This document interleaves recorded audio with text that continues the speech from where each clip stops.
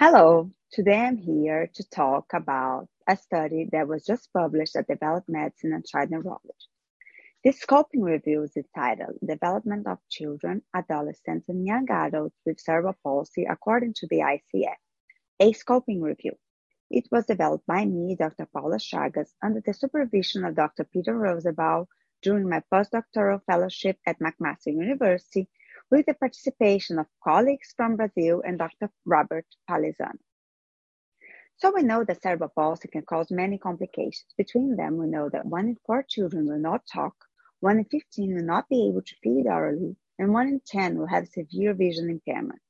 So the question that arises is, will a child with extensive functional impairments be able to go to school, to play with their friends, to work, and to engage in social activities? So the aims of this scoping review was to identify and provide a descriptive overview of longitudinal studies of development of children, adolescents, and young adults with CP, and map the areas addressed according to the components of the ICF. So this scoping review and the mapping of outcomes in the ICF framework are intended to provide a comprehensive summary of all the longitudinal research that was developed during the past 20 years. So the methods that we used was an article search performed at November 2021 and updated at August 2022 in the databases Medline, PubMed, Lilacs, Embase, Cochrane, CINAHL, and Scopus. The information were extracted according to the study and the participants' characteristics, the outcomes and results according to the ICF, the years of follow-up, and the country of development. The inclusion of the studies were according to the observational type of studies. There has to be a longitudinal study, and the follow-up of children until 12 years of age, adolescents until 18 years of age, and young adults up 19 years of age with CP across a period of time. And the report's outcome measures were able to describe participants' developmental changes according to time, across the time, according to the ICF components. The exclusion criteria were studies with outcomes related to medical treatments such as botulinum toxin type A, neurological, and or orthopedic surgeries. Also, studies that did not clearly report their outcomes were also excluded.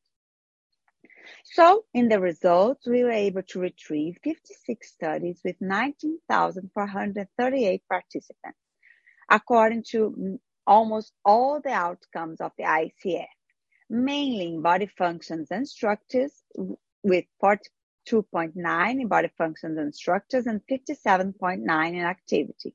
In the participation, we had only 14.6 studies reporting their outcomes. In the environmental factors, only 3.6% of their studies.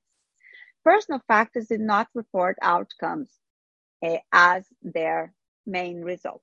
The longitudinal follow-up was in the period of 5 weeks until 17 years of follow-up. The results then were described according to many areas of these components of the ICF, and in the personal factors were only used to describe the participants. The interpretation of the scoping review is that many studies investigated the development according to the components of the ICF, focusing especially in body function and activities.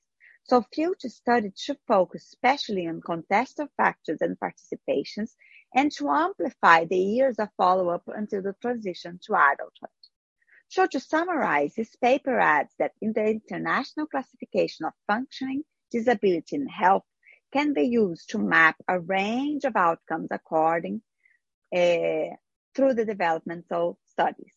The main outcomes investigated in children with cerebral palsy were activity and body function and structures, and little has been explored in participation and contextual factors over time. The main classification used to stratify the participants up to now was the cross-motor function classification system. Thank you.